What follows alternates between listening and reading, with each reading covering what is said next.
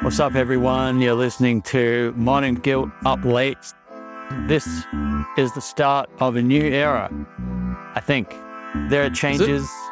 Yeah, we're just talking about it. Oh, right. Yeah. We're going through changes, but we're locking it in, and we're going to start doing fortnightly episodes. 2 a month. We're going to stop doing the Patreon. We got one more Patreon episode coming, sorry. Some people have paid already. So we owe you an episode. Then we're going to start doing, 2 free episodes a month. No Patreon. We'll sprinkle stock shit into the regular episodes. We're going to outsource the editing. It's going to be fun. And we're going to get back in our stride. And it's going to feel fucking good to be back. Multiple people. Real self-improvement. Yeah, exactly. Multiple people have hit me up online or in person even and been like, what the fuck's happening with the podcast? Rah, rah, rah. We need Modern Guilt, dog. And you have it. It's here for you. It's like your child, it can go astray, but it'll always come home. Well, and there's a lot of shit that's happened that we haven't talked about that has been burning me up on the inside. Personally. So yeah. Much more shit to come. This is just such a fascinating, every day I feel like there's more modern guilt shit that keeps happening that I'm just like, oh my fucking God. Yeah, you're absolutely right about that. We're undoubtedly just living through an extremely distinct period of history. I think culturally, economically, I suppose people will look back at this decade in 100 years and be like, wow, that shit, got weird. So, and if you listen to this that's podcast, what we're here for. You probably like that. Or maybe you can appreciate it. I like it. I think it's fucking mental. So recap on some shit that's been happening.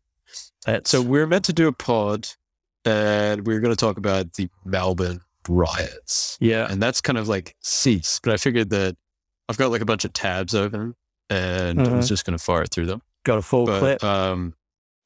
Yeah, fully.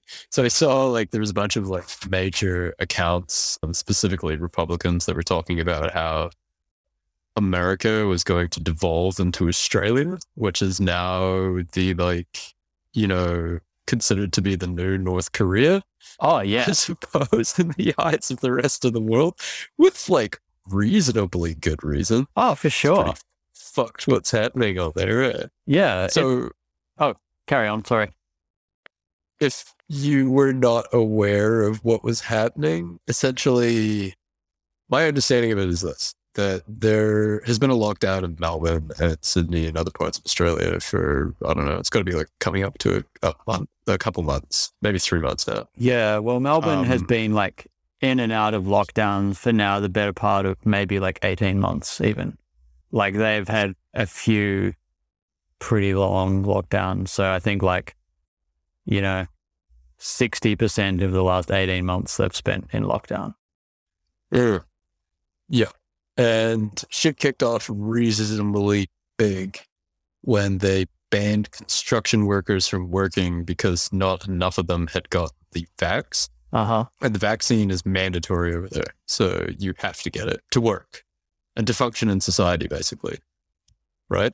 Is my understanding. It's becoming that way. So you're right about there was regulation that was supposedly about to be passed saying that construction sites, couldn't be manned by people who weren't fully vaccinated. And for those who are not familiar with, I guess, the state of Australia's economy, we are hugely dependent on real estate development. We're a mini China in that regard.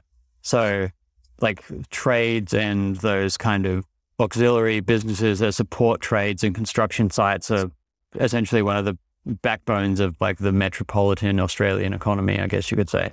Well, and the regional economy. Yep. So for the majority of tradies who are unvaxxed because they're fit, normal people, to be told they can't rock up to work is a huge fucking slap in the face, as well as another enormous setback to Melbourne, like their local economy, which has been devastated already by like months of lockdowns. Yeah. I'm just moving to a non-squeaky chair. Yeah, I just realized this is a fucking horrendous chair. Yeah. So it kicked off with a suicide, if I'm correct. Oh, right? shit. I didn't even realize that. Yeah. So, sorry, chair noises. Hold on.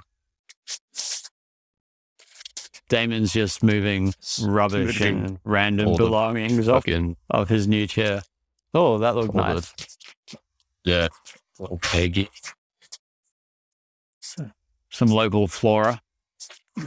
Local flora. Bit of a botanist in my spare time. Who isn't? No one I want to be friends with isn't. So anyway, yeah. So my understanding is it kicked off with the suicide. He killed himself because he couldn't work? Yeah, on site. Fuck me. And then they took to the streets. I didn't realize. Basically was just going fucking ballistic. And I was sitting there. It was like a nice return to the days of live stream riots. Hey? I understand for sure. Yeah, one screen going basically all day long, just watching them march through the streets and sort of, take over they weren't really taking over. They're just kind of like marching everywhere and being incredibly pissed off. For our listeners who aren't familiar with Australia and New Zealand, to help paint the picture, it probably helps to explain as well that Australia has like a heavily unionized like labor and trade workforce. So I can't even remember the name of a lot of them right now, but one of the huge ones is like the CFMEU. I think they're the largest trade union in Australia, and they have like a vaguely militaristic presence whenever they're striking or marching or whatever. Like it's pretty common to see, thousands of tradies marching with like all their vests on and like a CFMEU flag, like a highly organized mob of like British soccer hooligans or something like that. So when these guys march, they're not doing it like some lip-wristed bitches. Nah, this is some fucking BLM shit. Fucking like going through the streets, not like there's a reporter that got bottled and police that basically there's a bunch of like scuffs with the police and that sort of thing. Yeah, for sure. I saw this motherfucker had his head fully split open, man. Like the cops just decked this guy so badly. Oh, not that dude. Yeah, right. So I was thinking you're maybe the reporter that got like VB'd in the back of his head. Yeah, no, that guy got fucked up. That was intense. So it was largely being live streamed by a couple people. The biggest live streamer was this guy called Real Rukshan or something like that. Yeah. And his streams were getting picked up by like Nine News, which is a major news network. It is a major news network in Oz, right? Yeah, for sure. Yeah, that were spinning it. It was like the fucking opening segment. It was basically like, selfish right-wing traders take to the streets, like rioting against the vaccine. And then basically dumping all this, right-wing Nazis, alt-right fucking rhetoric, and just to immediately try and like discredit the entire movement. That's insane, man. When really, it's the furthest thing from it. It's a fucking labor movement, it has like socialist underpinnings. Yeah, which is, the whole thing was like just such a fucking weird moment of, it reminded me of the movie V for Vendetta, where they like ramp up the propaganda. So the thing that I found interesting, and I haven't confirmed any of this, but multiple live streams, apparently, according to the live streamers, they weren't able to stream on Facebook. And their streams were getting taken down. And so they were moving to like backup channels like Telegram and stuff like that, as well as the police using their live streams for, the express purpose of sort of like seeing what's happening and everything like that. And there's that one moment where they all gathered on some, this is apparently sacred monument in Melbourne, which is like the Returned Services temple or some shit. Yeah, it's like the shrine of remembrance to World War I and II soldiers. Yeah. And they were sort of there all day, and they got totally surrounded by the police. And then the police just fucking swarmed to them after this. So backing up a little bit, there was a bunch of like discussions happening between the police and the protesters. The police were trying to get them to move down a side street in small groups and was trying to broker a peace deal that no one would get arrested. And then some people started leaving. Then they fucking reported, because people have access to technology now, that they were getting arrested in these small fucking groups that were shifting around. So then all these other motherfuckers just decided, like, nah, we're staying. You can get fucked. It wasn't a huge crowd. It was like a few hundred, maybe like just under 1,000 or something. And the police just fully fucking moved it, surrounded them, and then just went for it, man. And I was watching the live stream and they just started like getting the fucking riot guns out, shooting them with beanbags and everything. And people were running around being like, this is Australia. This is fucking Australia. Like, hoofing it. And that was effectively, I don't know what happened to the riots. They just kind of like dissipated, or maybe they're just not being shown. Well, I think you're right. They did dissipate. They lost their wind, but I can tell you one of the reasons that might have contributed to it. It's that there's footage that I saw several videos showing pretty much the exact same thing. Is the police visiting people's homes with like a little piece of paper, like a form or whatever, because they've been monitoring Facebook and finding people who have been engaging with particular content about protests and riots and have been going to their homes preemptively like the fucking Stasi and being like, yeah, g'day. So just doing a routine check here. Have you been engaging with any posts on Facebook about riots or protests regarding lockdowns? And these people are like opening their front doors. There's like 3 cops and these people start filming and they're just like, nah, I don't know what you're talking about. And they're like, oh, well, is your name X, Y, and Z? Are you sure that you haven't been reading posts and liking this and sharing it? Like, are you planning to go to the riot? And people are like, nah, like denying everything. But the police obviously know what they've done. So like they're finding people's profiles on social media and then using that to find their address and go to their home and intimidate them into not marching in the streets.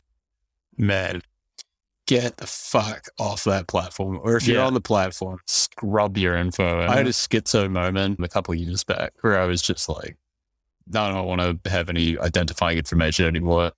So I basically like scrubbed my entire platform. Yeah. All the information off the Facebook and everything. Yeah. And it's nice to see, well, it's not nice to see this shit happen, but the worst case scenarios basically come true, where these platforms are totally being used to command control. This is just, so yeah, Australia just seems like a full-blown totalitarian state, but with a funny Australian bent to it, like it's still Australia. Yeah. And it's still kind of like goofy. And it's, what's ironically and loosely connected to this is that I was in Tasmania last week briefly with the lovely wife, and we went to the memorial garden at a place called Port Arthur, where the massacre took place that led to Australia disarming their population. Oh, right. So this guy killed 35 people in Tasmania, and then he was found 3 days later and shot dead by the police. Would have been a stressful 3 days for that, just hanging out in the woods, deciding what to do. But anyway, stressful for the victims and their families more so. But yeah, so basically, on the back of that event, understandably, the government said, yeah, that's it. They did what New Zealand did, essentially. They're like, hand your guns in, no one's allowed them, blah, blah, blah. And the population at the time was so whipped up into a frenzy that they supported that. And they're like, yep, cool. And now, plenty of American commentators are looking at Australia and they're saying like, this is what you fucking get, man. Like you give up your guns, this is what happens. So kudos to you guys, and don't fucking let them fry those rifles from your slimy little hands. Well, it's an interesting argument. I definitely would love to have a rifle collection, but living in New Zealand doesn't really make that possible. But I kind of get the whole thing now a little more, because 100%, at the end of the day, you can't, like, man, that was the thing with those riots in the States. There's so much more on edge, hey? You just can't pull off that shit if everybody's got a fucking weapon. And it's not like, I remember seeing a lot of reactionary arguments being like, well, look at the U.S. military. You can't compete with that. But it's like, man, there's a lot more fucking crazy cunts with guns willing to protect their property than there are people in the military willing to kill citizens. Americans. Yeah, exactly. You know, it's like, you could eventually kill every American if you wanted, but at what cost? You know, there was a Japanese admiral, I think his name was Admiral Tojo, who was one of like the leading, you know, officers in Japan during the Second World War. And the Japanese, right from the jump, knew that like they couldn't risk a drawn out war with the United States. And that was what led to them making their preemptive attack on Pearl Harbor, etc. I won't give a history lesson, but essentially he was quoted saying, basically by saying that, you know, a ground invasion of the United States is absolutely insane. Like, you can't do it because there's a rifle behind every blade of grass.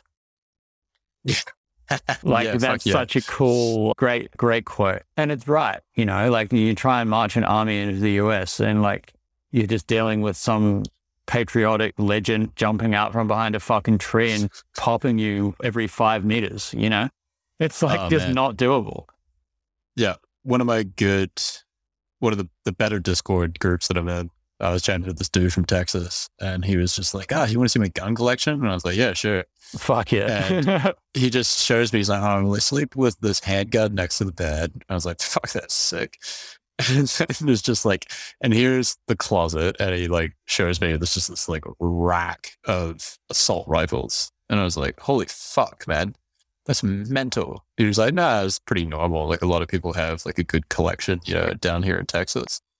And that just proceeded that, like, I thought he was done, and he just continues walking around the house, and there's just like more shotguns and like guns and, you know, little locations just in case. I think he's more on the prepper side, but still, it's just fucking next level. Hey. Yeah. I mean, anyway, all of props. It's really funny as well. Like, I've seen people say this quite a few times, like online recently. It's like, you know, all of this shit is radicalizing me pretty quickly. You know, like, I've always been like probably pro-gun. Like, I've never had a super strong opinion on it until like the last 18 months. But like now, like, I see all this shit happening. I'm like, how the fuck would I not want a gun? You know what I'm saying? Yeah. Like, I know exactly. Right now, man, I want to fucking buy like 10 acres of land, build a 12-foot fence around it with fucking towers on the corner of my section, and have like 20 rifles. You know what I mean? Start building little turrets and shit. Yeah, exactly, man. I literally want to live in a fortified compound. Like, I'm not even fucking joking. Oh, I'm already on that fucking page. Yeah, I mean, I know like, you have been for a while. Been watch listing like pieces of land to bug out to and everything. No, I think it's it's hard to escape the idea that the West is dying, and it's hard to escape the just sheer amount of fucking backlog just in the last month, basically, of things that have happened that are starting to like line up a series of potentially catastrophic issues, or at the very least disruptive issues coming up. Just makes you want to like nope out. And society sucks anyway. Like, noping out of it, it's a fucking perfectly reasonable option. Like we've covered previously, I think that there's multiple movements of people noping out of society, you know, and like what started as the ironic NEET revolution online, I think is slowly drifting into the real world. Like some, you know, I don't know, it's not like QAnon, but it's like much better than that, because it's just a bunch of people deciding that society's shitty and it's much better to not be a part of it because it's just gone in this horrible direction. And if you're on the other side of the fence and you are participating in it, I feel like it must be getting pretty bad when you look around and you just see like all the insanity of what's happening. You know, like the rhetoric around the vaccines and been around just fucking everything, man. It's just, it's like impossible to function anymore. It is pretty unreal. Yeah, absolutely. So what's next for Australia? How do we tying this one story of many up? Give me a prediction Well, as a current citizen.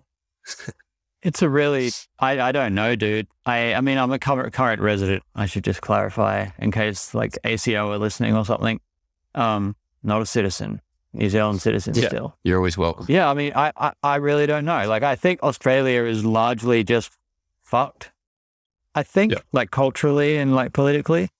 I don't really see there being anything resembling, like, a golden era on the horizon where we recently just cemented ourselves even more so as, like, the spineless lapdog of the United States. Did you hear about, like, the submarine disaster that just happened? That was going to be the next story I was going to move into. Well, we can do it now, I guess. So, like... Because it ties in nice with Evergrande as well, I feel. Like, in terms of a story of the demise of, like, these Western powers, specifically Australia, pissing off its largest... Is China its largest trading partner? If not, it's got to be up there, right? It is its largest, yeah. So they brown eye their largest trading partner, and then Evergrande happens, which we can recap on, I'm sure, because it's fucking important. And then all this shit, I don't really follow the sub thing as much. I mean, it just sounds so retarded. I feel like they're just shooting themselves in the fucking foot, man. Yeah. Anyway, give the rundown. Give the whole thing. Yeah. So I'm probably going to get some of the figures, incorrect because I'm doing this off the top of my head. But essentially, the Australian and French governments had an agreement that Australia would be replacing its aging submarine fleet. They were going to be diesel powered and they were going to buy, I don't know, let's say fucking 30 new submarines off France. And the Australian government had already started to pay for like the planning and the preparation for the production of these subs and had, I think we were something like $400 million out of pocket out of what was going to be potentially like a $30 to $50 billion outlay, maybe even more. I can't remember. It was an insane amount of money we were paying for these submarines. And like, rightfully so, I guess. It's super expensive. You can imagine to fucking build Navy submarines that can fire missiles out of the fucking ocean. So there had also been like a long back and forth about like, were these submarines going to be manufactured in France or were they going to be manufactured in Australia using French tech? And there was like negative public opinion in Australia because we're like, why are we paying all of this money to support French industry? Then the French were getting pissed off because we were like, actually, we want to just pay you guys for the tech and the expertise, but they need to be built here by Australians, etc. And all of that leads up to this scenario that has just unfolded where the United States, Australia, and the United Kingdom, obviously three long-standing allies who are like insanely close in terms of, diplomatic ties and also defense history and agreements, announced publicly without consulting the French. So the French heard this in the media. This is like, seeing your ex cheating on you on like TikTok. Or not your ex, sorry, your current partner, like not even your ex. Australia is like, cracked on TikTok. Holy fuck. I mean, it probably happens far more often than you'd think. Or than you'd like to think. Celebrated. Yeah, it probably is. Yeah, all these like poly motherfuckers or whatever they are. So Australia is just like, hey, world, we just signed, I don't know, a $45 billion agreement with the United States and the UK, and they're going to transfer us their nuclear submarine technology, and we're going to have a nuclear-powered submarine fleet to like counter the growing influence and threat of China in the Asia-Pacific region. Then France is like, fucking what? It's like, sorry, like, what did you say? And then the French pulled their ambassadors from Australia and the United Kingdom. So essentially cut ties. They're like, peace out, fuck you guys then. And then Scott Morrison, Australia's Prime Minister, scheduled a call with Emmanuel Macron, the President of France, whose call wasn't answered. Macron let it go to voicemail.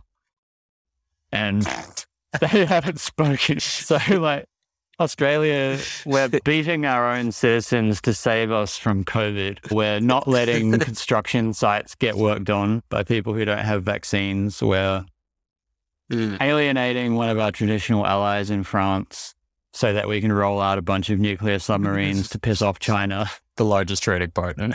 Yeah. So Go figure, Who man. do these I don't know. motherfuckers think put food on the table? Diplomatic ties done. This is what I don't understand, man. Is like these old allegiances that no one fucking cares about unless you, I don't know, we're, like, I don't rail on boomers really much. I don't really like it, but like the only people I can imagine having that sort of like allegiance to the US and the UK or some sort of like concept of Western glory that is like well and truly devolved. I mean, I think because money's the only thing that fucking matters. Like, I think like the myth of like Anglo supremacy or whatever, like essentially white supremacy, but specifically like the myth of the English speaking world being like the global leaders, is still like pretty strong and important for like most people in these English speaking countries, I think. And it's also necessary, right, to like perpetuate that delusion in order to like retain kind of some semblance of order or power in countries like Australia. I suppose so, but I think a pivot would be important. Hey, like, I completely agree. Yeah. Like you're completely right. Money is all that matters, and that's exactly why, like, the powers that be feel the need to perpetuate these myths. Because like we're not trading with the largest trading partner anymore, but we are aligned with the good guys. But we are United white. States. Yeah, there's always that. So, enjoy that. Fuck, that's going to be gnarly, man. Holy shit. Yeah. I can't even imagine. So, okay, so that must have pissed off China a little bit as well, right? Yeah, but they've been pissed off with us for years now, man. They don't like us. There's no salvaging this relationship. They're our pimp, man. A pimp doesn't have to like his hoe, So Australia hasn't had a recession, I was reading, for, let me pull it up because let me get the keyboard ASMR. Yeah, I don't know when it was, but like they were the only country to not enter recession during the global financial crisis. Yeah. Fueled primarily by the export of, fossil fuels and iron ore. Yeah, Australia last recession in the mid-1990s, which ran into 1991. So it's effectively been like a 20-year golden period. That's been good times. 30. And 30. Fuck. Fuck, it actually is 30. Oh, Yeah. God. Oh, it's not even 20, it's 30. It's the rise of the fly-in, fly-out worker, bruv. Yeah, well, it fucking is. And this is the interesting thing, man, that I'm keen to see in all of this is like, there has been an astounding golden period. And like life is good overall, or at least it was, like very good pre-pandemic. Richest country on earth. Yeah, it was. Yeah, it felt like it. No, literally. Australia like is like, really? Yeah. Yeah, like it's incredible. It was just like per capita or whatever. Yeah. It reminded me of the stories of the 1950s in America, where it was like, no matter what you do, you can effectively get by and live a pretty fucking decent life, So that was all fueled off mining. I mean, there's no mining for the wider Australian economy, real estate for the average Joe.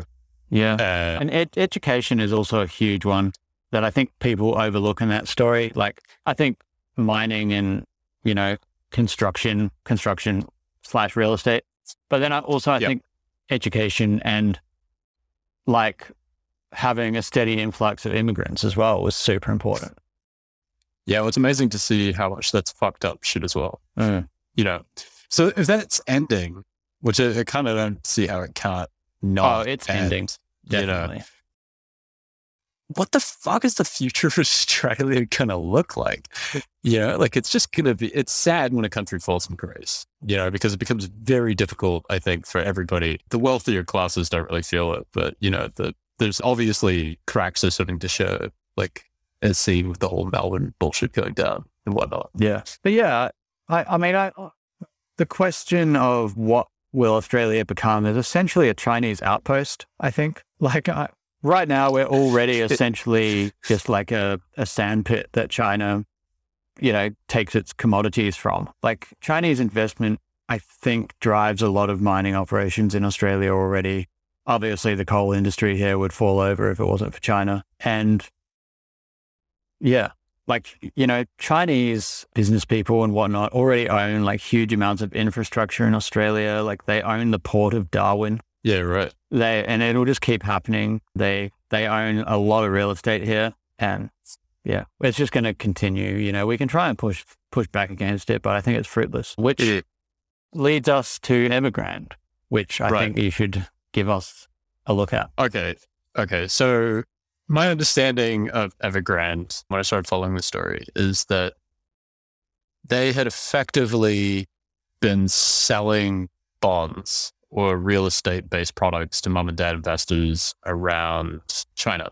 And it had also been selling its bonds to UK and US banks, but not Chinese banks as much, was my understanding of it. I might be wrong on that, but... I think you might be. I think from what I remember, out of the $300 billion in liability owed, $17 billion was foreign debt. So the majority of it was owed to either Chinese banks, but a lot of it was also owed to investors and contractors. Right. Okay. Yeah. My mistake. Yeah. Good little fact checking there. Okay. So, I need to pull up some resources on this. That's okay. Yeah. So essentially, like, I'll just kind of fill in the hole and you can probably pick back up in a minute. Something that's like important to know before you, I guess, fully grasp this story is that in China, like the majority of people don't invest in stocks, and the common way to get rich or to build wealth is to invest in real estate. And the CCP has overseen like an insane like bull run of real estate prices, I think since like the late 90s. And obviously, because these property development companies like Evergrande can't develop if they don't have land, they need to pay the CCP to develop the land. And what Evergrande's like basic business model was, and what got them into so much shit, is that they saw property prices accelerating and rising so quickly. So they started overbidding to buy land, to put in this land bank that they were building up, then borrowing against that land, but betting that the value of the land that they already own would increase higher than the interest rates that they were having to pay on new debt would. So they were like just playing Bill Wang. Yeah, this insane game of chicken. Exactly. Bill Wang times like a million. Yeah. So that's like a loose idea of like why this is problematic. But yeah, carry on. Right. Okay. So, I mean, that's in itself is interesting. I think so. It's super interesting. Okay. Working through this thread. Sorry, I just need to catch myself up on this. It's all good. Again, this is one of those things where it's just so much has fucking happened. Right. Yeah. So they're bidding up land prices. In the last 15 years, a serious affordability crisis emerged in major cities, and household debt that soared way above disposable income. I mean, this is kind of an interesting story in itself because this is literally happening in every other fucking place as well, right? For sure. So household debt as a percent of GDP has basically skyrocketed to around 60%. That's fucking insane. Yeah, that is insane. Right? And most of it tied up in mortgages, right? You'd imagine. Yeah. So what popped it? That's what I'm trying to find here. Well, it's interesting because like people in the know have known that Evergrande has been a house of cards since like late last year. But essentially, I'm pretty sure the pandemic caused property prices in China to dip or slow down. So I can't remember if they fell or they just didn't grow as much. And then everyone was like, okay, hang on. Like now Evergrande is sitting on like all of these assets. Levered as well. Exactly. That are just like not worth what they say they were. And what they were doing is like they had $1.2 trillion worth of assets on their balance sheet. Yeah. Holy fuck, I didn't know it was that big. Yeah, Jesus. Which is like obviously why they could continue, accessing credit or issuing new bonds or whatever you want to call it. But a lot of these assets were not being written off as bad investments. So they would overpay for this land, then like build 20,000 apartments or something like that. And then the COVID crisis hit and suddenly no one could buy them. So is that also an issue with the ghost cities? Because that was something that I was following for a long time with like, how can they build it? They basically build entire cities that nobody lives in, you know? Yeah. I mean, I'm sure and the idea is that people will come. Yeah. Eventually. I'm sure that they're somewhat connected. And then basically Evergrande encountered like a liquidity crunch, I suppose you could say, because they're like, well, we have all of these shitty assets that are like falling in value. We can't now access new finance and no one's able to pay for these things. And then it's like, well, the guy that needs his bond payments is knocking and it's like, okay, you owe me $93 million on Thursday and you can't afford to pay. So like, what are you going to do? And that's essentially where we are now. So like the CCP has started like injecting liquidity into the Chinese financial system to the tune of, I think, like $6 billion per day for like the last week or something, which is lucky, I think. And at this point, it looks like they're not going to prevent a collapse of Evergrande, but they are going to manage the fall, I think is what they've said, which is ironic because much like those epic Chinese building demolition videos that you see like online, you know, the ones I mean, where there's like a 20-story tall tower that just like collapses and it's perfectly contained destruction. So maybe that's what the CCP think they're going to do with Evergrande, but I don't know. Yeah. So in a highly inflated market where you don't know how much leverage is in the system, but because of the crazy fucking bull run, we've already seen the Archegos, whatever, collapse spectacularly. And then Evergrande collapse. And then there's all these other, is collapsing, but slower. I guess there remains this question of like, well, how much other leverage is there out there? There's gotta be a fucking lot, you know? Yeah, that's the question that I think no one wants to ask and think about the answer to. You know what I mean? Yeah. Well, it's like what you're in this bad relationship, and like it's say you've had like 3 good years with this relationship, then you have one bad year, but like you're both trying to pretend it's not happening.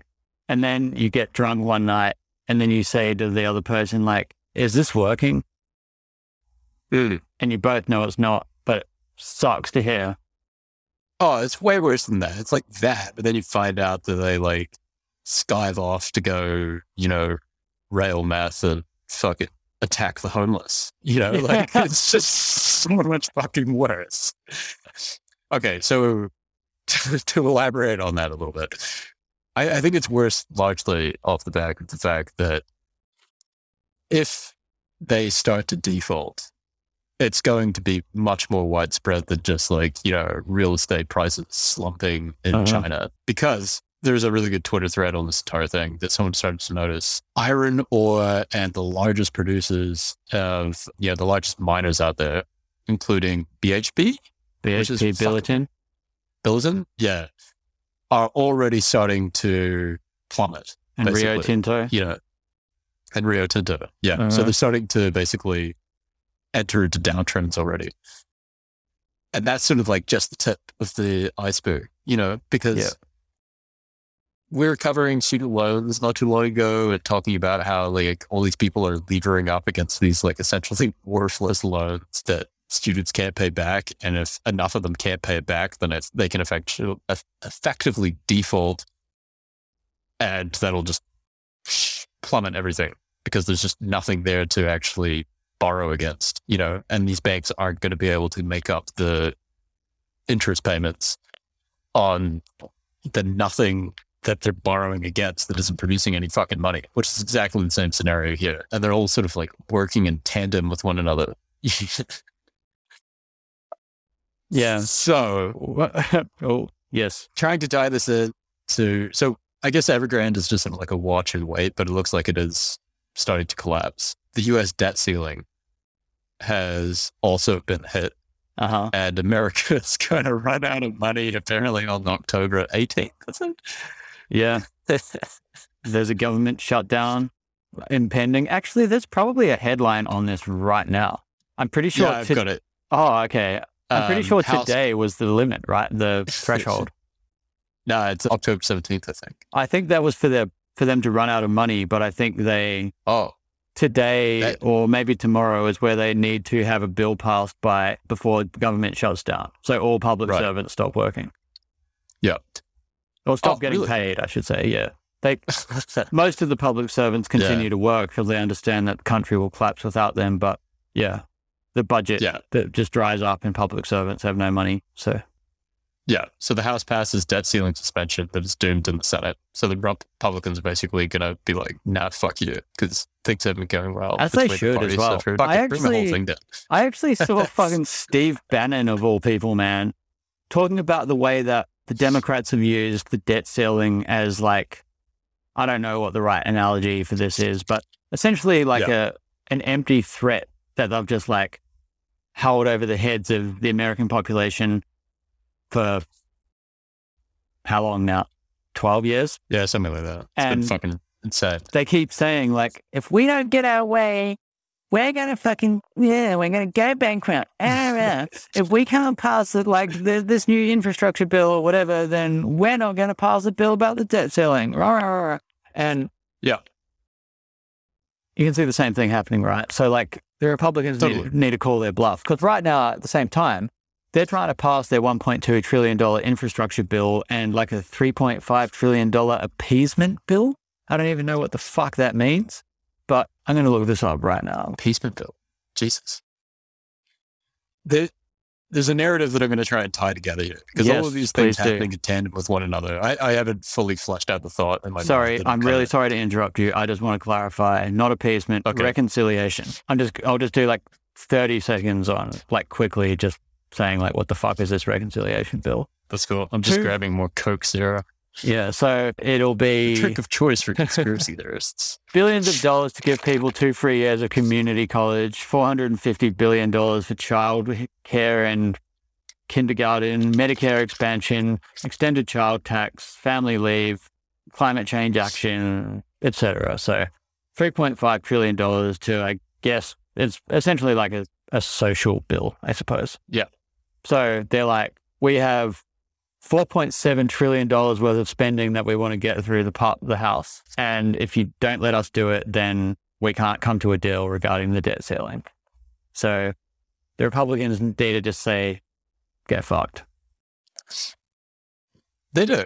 And I just think that the whole system is so fucking truly like awful at this point in time. The swamp is fuller than ever. Oh yeah, man. Yeah. And there's just been so much runaway speculation. Anyway, so if these defaults start to happen, which is starting to look more and more realistic, and even if it's like a managed series of defaults, there's still going to be some serious evaporation of capital and liquidity from the system. That's basically just going to have to make up for the fact that there was just so much leverage being recklessly used by banks. And, I didn't never like blaming retail investors like dads. I mean, it's such a tiny slice of the pie. Like, sure, retail traders are doing reckless things, but like it's, probably 1% of the margin debt around or less than that probably. Yeah, totally. Well, it's one of those classic cases where it's like, well, how are they going to make up the money, right? And the banks will need to jack up interest rates. And in the moment they start to jack up interest rates, then they're going to really start fucking people over. People that own houses, that have taken out huge fucking loans, like in New Zealand, where you have to pay like $1 million for a shack just to be able to get like a dilapidated pile of shit in Auckland, or, not even in Auckland anymore. It's just like any other fucking city. You basically have to be getting $500K is the absolute minimum, but substantially more than that. Wages haven't gone up in a long time. And if the banks need to make money, which they probably do, or they're going to start lowering their risk exposure and jacking up interest rates, it's going to supremely fuck this like massively inflated asset bubble that we've been in for so long. So it's one of those cases where it's just like, man, I wish I had a lot more cash on hand. Just kind of watch this shit Word up, roll out, man. you know? Word Yeah. up. But, you know, I mean, I'm fascinated by the whole this thing. really goes to show as well. I'm so intrigued. I'm reaching I don't know what you call it. I can't even speak. I can't finish my sentence. Basically, what I'm saying is I'm peaking. My like interest and engagement in all things like macro and markets has been at 110 for like 2 weeks now. There's not enough and nicotine and Coke Zero in the world to absorb all this information. You know, I'm loving like the fucking sheer onslaught of it. He says it's as I fill up my vape a little more. But yeah. So I'm the first ever US default is potentially on the cards as well, which is what we were talking about with the debt ceiling not rising. And nobody really seems to know what that would mean. I mean, there's been plenty of countries that have defaulted on debt before. They're normally associated with sort of like, you know, fucking Venezuela, Argentina. Yeah, Greece. You know, the International Monetary Fund steps in and is like, well, you know, you're going to have to enact a bunch of policies and we'll lend you the money, but, you know, we're basically going to be hugely paternalistic. But it's hard to feel like the International Monetary Fund is not some sort of like clandestine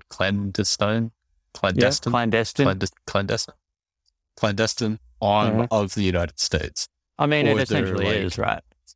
Policies, yeah. So yeah. So like all of these international institutions are largely run on the back of like US, and that speaks to the other conundrum. We talked about Afghanistan revealing that the emperor wears no clothes, and in addition to the economic consequences of a US debt default, it would also completely undermine the legitimacy of the US dollar and expose the sort of economic hegemony that it's had for the last 100 years as somewhat hollow. Ray Dalio has largely been pointing out time and time again, and Burry over and over again, that it's been abused constantly, and Stanley Druckenmiller, all three incredible investors who have just said over and over again that hyperinflation is a slow process of printing money, realizing that it works really well to bail out, you know, institutions that have largely been abusing their power for a long period of time, and that slowly just stops working. It's just kind of like you take a hit, you take another hit. At this point in time, I'm assuming our whole audience knows exactly about, you know, has enough casual drug use behind them to understand how pointless hyperinflation is over a long period of time, because you're just chasing the dragon, and after a while it just stops working. It's not as fun, you know.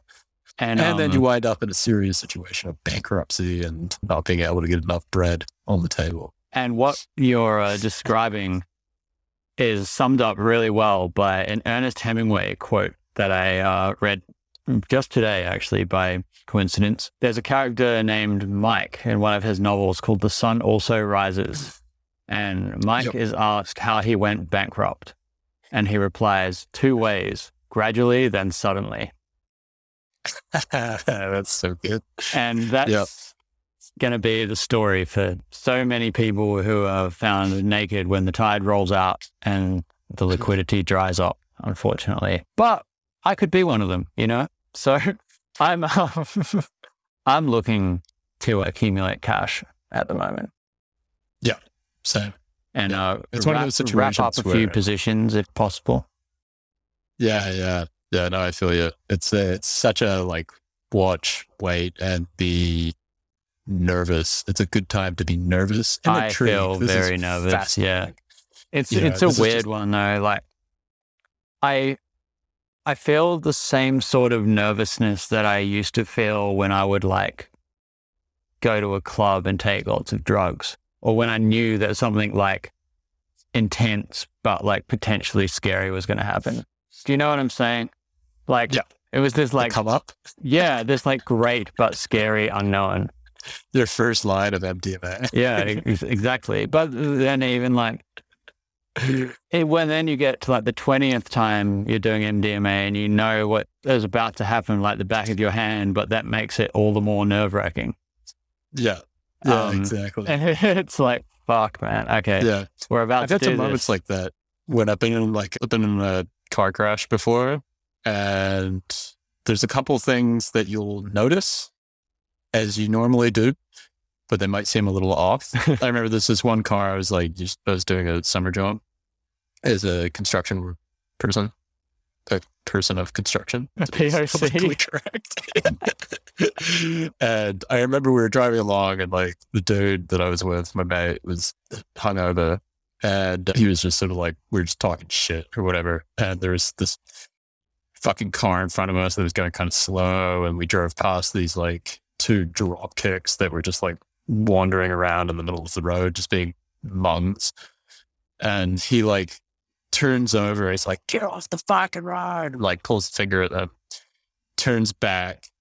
Car in front of us had stopped suddenly, and there was just a couple seconds there where I just sort of everything went slow-mo, and I just remember thinking like, yep, we're gonna rear end that motherfucker going pretty goddamn fast. And just it was just sort of like 1 second, wonder what this is gonna be like, 2 seconds, god damn, we're not slowing much, 3 seconds, here it comes. Ooh, it just fucking violently exploded into the back of the car. Yeah. Yeah. And that's exactly the sort of thing that you see where it's like, there's plenty of times where you see the patterns starting to emerge, and then you see the train wreck at full motion just speeding ahead. Anyway, it's certainly looking high, Yeah, so load up on NFTs, kids. Yeah, exactly. Pile into those safe NFTs. Strong free cash flow generating businesses. Yeah, they can devalue your money, but they can't devalue your JPEGs. So yeah, never forget that. Yeah. Your artistic spirit. Yeah. Shall we do a little 5 minutes each freestyle on a stock that we've come across recently that we find interesting?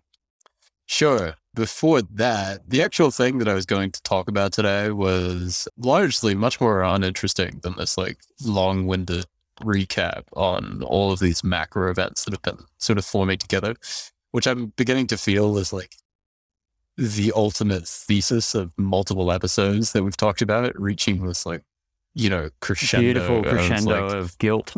Of greed, high interest rates, worthless fucking assets that people hold that mean absolutely nothing, and the sudden evaporation of wealth. Mm-hmm.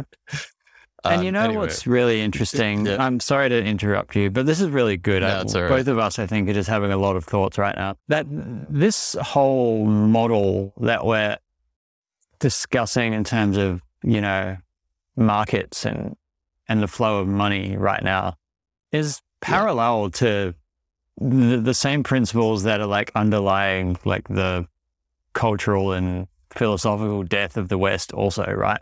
Like you talk about totally. Like high interest rates and inflated, fundamentally worthless assets. It's like when you talk about interest rates, you're talking about, like doubling down on shitty cultural habits, like at a high cost. It's like, TikTok, basically. Yeah. We spend our time pursuing superficial relationships, which are these inflated and worthless assets. Like when I say we, I mean people broadly, like, pour ourselves into these cool scenes that mean so much to us when really they're not like helping your life be good at all, because they're all just full of sycophants and people that are using you. But anyway, carry on. No, expanding on that, I completely agree. It's like, it's also pointless, and worthless. And there just feels like less and less reason to be involved in any of it, because it's just like, well, you're not getting anything and it's so blatantly obvious now. Like, especially when you start to see like crypto kitties making, fucking $500,000 off $1,000 investing in JPEGs and seeing these like completely unnecessary pushes to like create a bureaucratic society down to our social relationships where you have to like manage every conversation at the potential, threat of offending someone for not pronouncing their, how you would refer to them when they're not even there properly. Yeah. I was thinking about, I watched Sex Education not too long ago, which is a show on Netflix, which deals with, I don't know, it feels like largely primed towards like a Gen Z audience. And it was just fucking fast. I felt like I was watching a cultural study. I mean, I don't really have any thoughts on the actual show, but what was really interesting to me was just how much it seemed to convey this like rampant acceptance of everything except for old ideas and the way things, were everything, but you have to accept everyone for being different, but not too different. And it's just, oh man, it was exhausting. Yeah. And it just started to feel like the search for like pointless clout, like. You know what's amazing? I think I actually forgot to reply to it, but you sent me this like infographic or something showing like how many, you explain it. It was telling. Yeah, please do. Harvard's freshman class, 87% voted for Biden, 60% are virgins. That sucks. 40% have had alcohol and 24% are religious. So 60% haven't had alcohol. That would have been a much better stat to put in there. So the thing with that is like, obviously, the funny thing with Netflix is it pushes this like hyper woke, hyper liberal sort of agenda across all of its shows, right? And it makes it out like everybody smokes weed, everybody's progressive, and everybody's in an interracial relationship. And, like it's weird to have like a mom and a dad that are white and straight dating each other, and that they're probably like poor or they hate each other or something like that. And that's the world that they sort of present across, I feel like, a lot of the shows. But in reality, it's like most of them are virgins. They don't drink or take drugs. Yeah. They they're just literally like, I don't know, like they just seem much more like socially isolated. For sure. And preyed upon. Like and mentally ill. It just speaks to mentally ill. How repressed these people are. Like your late teens and early 20s are meant to be like an explosion of life. And these people are just having shittier and shittier times and like just feeling like posting like it's okay. And compensating I think for their man. I think just compensating for like their lack of like coolness and enjoyment in life by like, jumping on like woke bandwagons. But yeah, I agree with you. You were about to say, they're sick. I think they're sick from microplastics. I think you're right, bro. Like yeah. Tinfoil hat to your microplastic pill. I think it has had a legitimate impact on society. That, and I believe it's just sort of like a tidal shift of, dying Western culture that leads people to just, I don't know, it like manifests itself in this weird way of like just collapsing social relationships and I don't know, behavioral aberrations. Yeah. It's, you know what it is, man? Nightmare. It sucks to be that. It's globalization and deregulation leading to greater free trade and export out of the East of soy.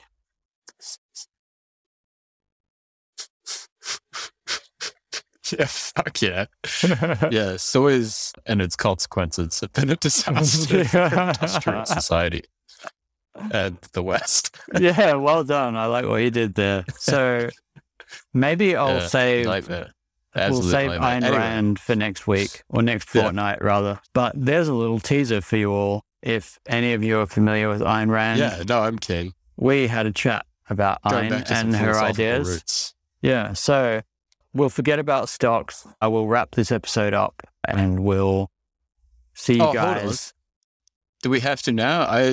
The main thing I was going to talk about. Oh, right. Okay. Sorry. Yeah. It's relevant and only happened in the last 12 hours. Okay. Yeah. Is going back. It's an old GameStop story. Of course. Review of GameStop.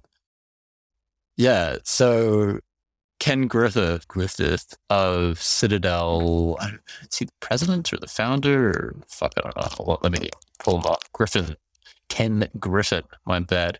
He is the CEO of Citadel, was in the news recently. So there has been I think he had to testify to Congress, largely, well, it was all to do with AMC and GameStop.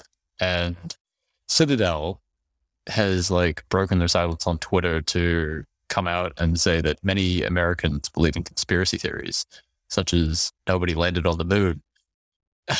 And I think there's another one that they mentioned there that just felt really patronizing it, bizarrely, I don't know, not breeding aggressive the word at all.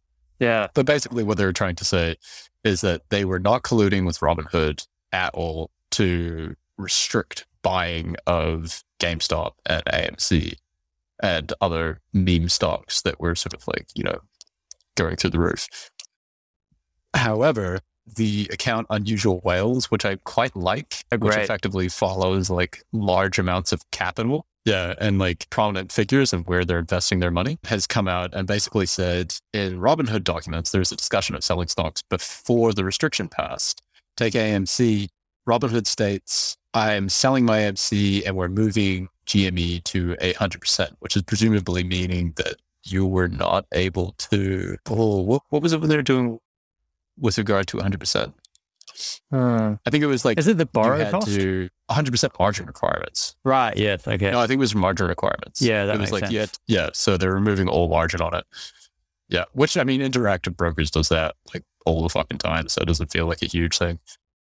So according to former Citadel Securities Senior Vice President in an internal chat with Citadel Securities Head of Execution Services on January 28th, 2021, which is great fucking night for me. Robinhood following moving and you, that was epic. Moving the following equity positions to closing only: AMC, GME, NOK, BB, Naked, Cost. So a bunch of meme stocks. Citadel acknowledged this may cause some big moves. Emphasis added. When asked about options at 1:55, Citadel stated options moving to closing only in all symbols. Robinhood knew at the highest levels of the company that its risk management system was strained to the breaking point during the week of January 25th. Robinhood Securities President, CEO James Stewart, or whatever his fucking name is, who Tenev points out, Tenev being CEO of Robinhood, as to making the ultimate call to PCO, I don't know who the fuck that is, says in an internal chat, I sold my AMC today. So he was in on AMC, which is weird. Why would the head of securities even be able to fucking trade like that? That's bizarre. That's super weird. There's obviously some super shifty shit going on. I sold my AMC today. FYI, tomorrow morning we're moving GME to 100%, so you are aware. End quote. Whoa. They also said that even after NSCC, I don't know what that fucking is, exercised its discretion to reduce the capital call to protect the system from Robinhood's admitted default. So they're going to fucking default. That's crazy. Robinhood held fast to its decision to implement a position of closing only policy, deciding before 8 a.m. Eastern on January 28th to PCO top 4 symbols, AMC, GME, NOK, BB, despite acknowledging we aren't paying $3 billion worth, which presumably meant that they weren't going to be, I don't know what they're going to be doing there, but yeah. Each time a Robinhood customer trades, market makers such as Citadel Securities actually buy or sell the shares that determine what price the consumer gets. So the rampant increase was definitely fucking Citadel up brutally. Yeah. Which everybody is well aware of. Yeah. So Citadel sort of likes to claim that they're market makers only, and they essentially make profit from small changes in stock price, not on big moves. So some of the stuff that they would do is that like, I'm going to go buy GME shares. Citadel buys them first and then sells them to me at a small increase. So if I'm buying them for $10, then they'll buy it at $10 and then sell it to me for $10.01 or something, and then profit from the 1 cent. They have also been under fire from these retail conspiracy theorists as relentlessly shorting stocks and manipulating markets through shorting and everything else, which they have like vehemently denied and again passed off as a conspiracy theory. But one of the fascinating things that I just came across, that I saw floating around on Twitter, is that China fucking banned them from trading. Really? Because they were engaging in malicious short selling, and they fined them $97 million. So they can't trade in China. And this was back in 2015. That's crazy. Yeah, U.S. hedge fund Citadel banned from share trading on Shenzhen account. Citadel Securities, blah, blah, blah, has one of its main accounts in China, has been barred from trading shares by securities regulators, making it one of the first foreign institutional investors to be caught up in Beijing's crackdown on, get this, malicious short selling that the central government has blamed for the recent market rout. Oh. So I was fully of the opinion that stuff was a conspiracy theory. Like, I remember back, we did another like post GameStop episode, and I was like, oh, there are liquidity issues that you run into, and it's important to retain like a certain amount of capital when markets get volatile. However, off the back of this, I wasn't fucking aware of that. That totally makes it seem much more likely that they do engage in malicious short selling. And they have the fucking power to, they have so much goddamn money. Goddamn. There you go. So some of the stuff that they would do, China's Securities Regulatory Commission has said, is coordinated stock dumping and selling off heavily weighted stocks, as well as automated algorithm-driven trading causing market turbulence. Citadel is probed for spoofing, a practice that involves placing and then canceling orders, distorting prices in the process. Spoofing is totally illegal on the American exchanges, but also it's pretty well known that the SEC is very inept when it comes to cracking down on, the sheer complexity of their financial system because it's just so fucking mental. They're great at cracking down on like Elon tweets, but yeah, exactly. Michael Burry.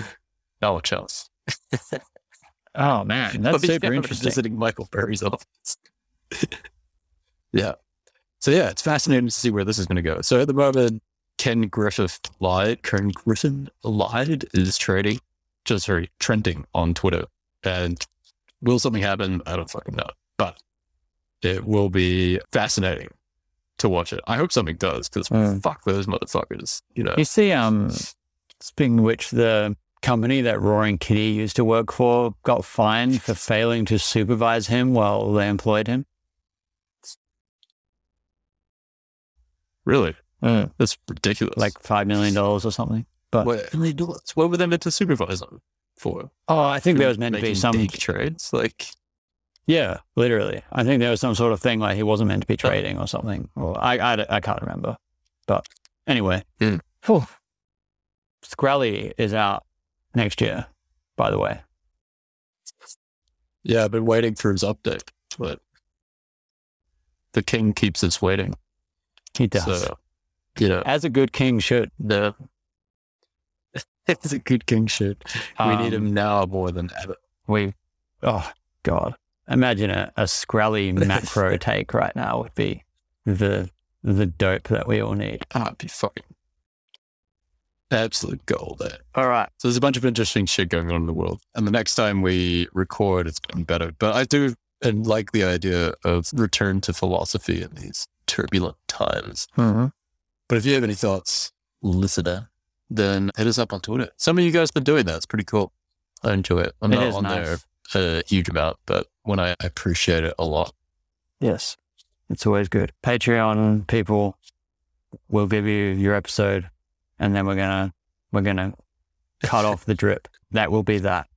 The end of an era and the start of a new one. So thank you so much for your help and your support. It's really awesome. I'll actually send everyone a message as well, and maybe we'll set up like a Discord or something so we can continue to chat. Because like I know that we had some cool conversations on Patreon with some of our listeners that we could maybe continue. And yeah, actually, the more I think about this, that's a really good idea. Good idea. Because like, you know, the whole point of the Patreon was for listeners come to our private Discord. Yeah, to ask us about stocks, and we would ask you guys and what you think and etc.